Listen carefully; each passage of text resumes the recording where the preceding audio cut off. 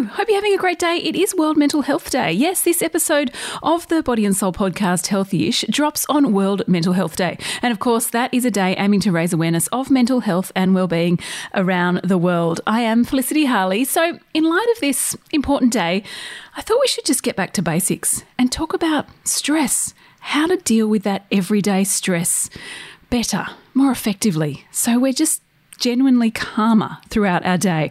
To help us do this, Mary Spillane joins me. She's a clinical psychologist and Headspace app's mental health expert in Australia. Now, as you already know, we keep these Healthy-ish episodes short. So if you want to hear my full chat on Extra Healthy-ish with Mary, where we actually dissect stress, anxiety, worry, and how to tell the difference between each emotion, you can find that app, wherever you get your podcasts.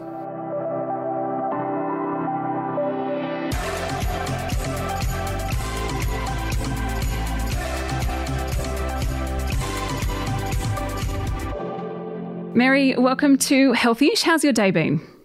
It's been good so far. All going well. A reasonably nice day here in Melbourne, so can't complain. Oh, good. Good to hear. Now, let's talk about stress. Oh, I think we all need to listen to this. What are your top tips for relieving that horrendous feeling of stress throughout our day? I think there are many things that I could suggest, and I really do encourage people to, trial and error what works for them. And so, there are a number of things out there like mindfulness, moving your body, so actually exerting some of that energy, and even listening to some music, and those things can help in the moment. But what I think is really important with stress management is that we're actually being proactive. So it's not something that we're just doing when we're feeling stressed, but we're actually sort of arranging our lifestyles to constantly be thinking about stress management and how we're doing that, so that we can kind of create this emotional buffer for when we do experience stressful times. I think that's a great idea, because often we think about these things, I know I should exercise and I know I should meditate and I know I should go for a walk, but we don't actually do them a lot of the time. No, and then when we get stressed, we quickly think, okay, what do I need to do? What are my stress management strategies? And then they don't always work because we're kind of at the end of our tether. And so I think it's really important that people are being proactive about these sorts of things, as I said, and doing daily things, if they're stressed or not, to try and help create this buffer and improve our coping for when we are really stressed. What about when you're actually in the thick of that moment of a stressful day, when when you stress, when you come home and your partner or you're at work and your work wife or husband says to you, just calm down. And you're like, but no, I'm so stressed. How can we kind of find that mental clarity in the moment? Look, I think what you're describing is really hard and really stressful, and stress is ultimately a part of life too, and some days are going to be really difficult and other days might be easier. And often I think we can put pressure on ourselves to manage these situations really well and to just calm down or to just find that clarity when we're feeling stressed, and it's not always possible. And so I think it's important that people try and take some of that pressure off. And if you are having a rough day, then try and find some rest, or try and go easy on yourself, or give yourself a bit of a break, and provide some of that self-compassion and self-soothing, rather than sort of thinking to yourself, okay, I need to fix this, I need to get calm, or I need to be able to get through it quickly. A lot of the time it can just be about doing less when you're feeling like that and having those difficult days. Actually, I think that's fabulous advice, because we don't give ourselves enough permission to just go, okay, we're stressed, we've got to feel the feels. Today is one day, tomorrow is a new day. It's okay. You don't have to go for that run just to make yourself feel better if you're exhausted. Yeah, exactly. If you're feeling tired, it might be that you just need to sit down or, lie down and watch some trashy TV and do something, that indulges you. But, we were saying before about school holidays, and it is a stressful time, and sometimes it's just important to kind of validate that it is hard, and that you might need to look after yourself a bit more, rather than just sort of not feeling the stress or getting rid of it really effectively. Now, you've worked with elite athletes, or you work with elite athletes. What are the common traits of people who are resilient to these stresses, particularly in athletes? The stress of a bad day in the office, as my husband's team had on Saturday at the grand final. But what are some common traits that you see in the athletes who are resilient, where they stop that stress overtaking their mind, so to speak?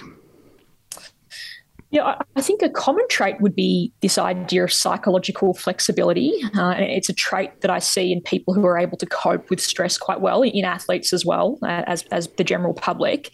And that's that ability to sort of adapt and adjust to the circumstances that you're presented with, not the ones that you wish you had or you think you should have. Because a lot of the time, we can plan out how we want things to go or how we think they should go. And then when it doesn't go that well, we don't know how to cope, and it can be really difficult. So the people who can do that and can adjust and adapt, and the athletes who can do that, I think, perform really well over a longer period. And then I think as well, those people who are able, or those athletes who are able to stay in the present moment for longer. So if you've had a bad game or a result hasn't gone your way, and you carry that into the next game and the next game, then that can make it incredibly difficult to perform. So those people who are able to bring their attention back to, okay, what do I need to do this week? What's my role this week? Are often able to move through that stress or those difficulties a bit easier.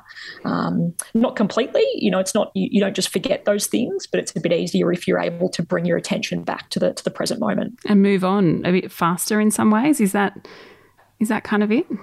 Yeah, I guess sort of acknowledge the hurt and the pain or the stress that you endured, and then thinking about, well, what do I need to do right now to get through this, and how can I help myself in this moment, rather than taking the stress of this moment and the stress of the past and what's happened in the past.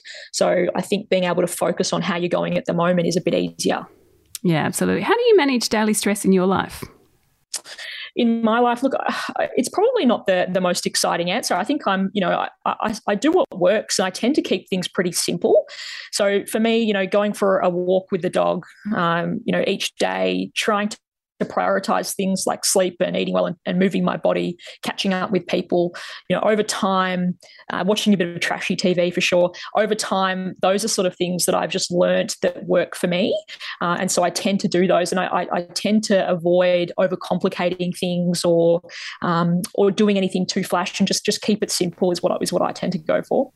I think you're just talking about simple things are just so effective, aren't they? And I think the whole premise of embracing that life has got stress in it and we just have to learn to deal with it. Is that kind of another way, like just how to cope better with the stress that pops up? Yeah, I think so. And just understanding that for sure that there are difficult times and we can't avoid those. We can't completely have a life that's not stressful. And so learning to sort of accept that, and then figuring out the things that you can do that make it easier to get through those moments, I think is just crucial.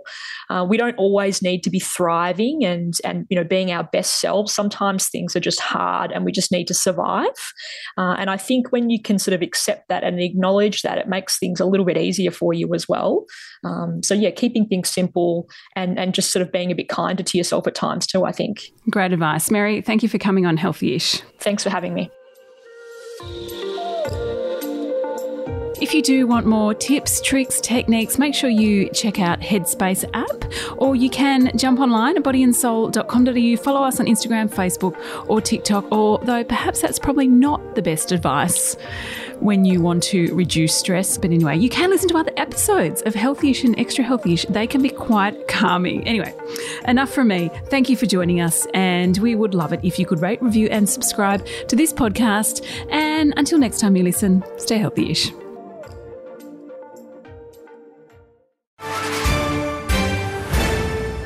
News doesn't have to be boring. The Brits have given Prince Harry a new nickname after yet another tell-all interview. Oh God, is it the Ginger Whinger? Let the team at news.com.au get you up to speed each day with their podcast, From the Newsroom. A couple were busted joining the Mile High Club. Well, I guess they can't play Virgin anymore. Politics, sport, red carpets, royals. Get all the goss in just a few minutes. Follow From the Newsroom wherever you get your podcasts from.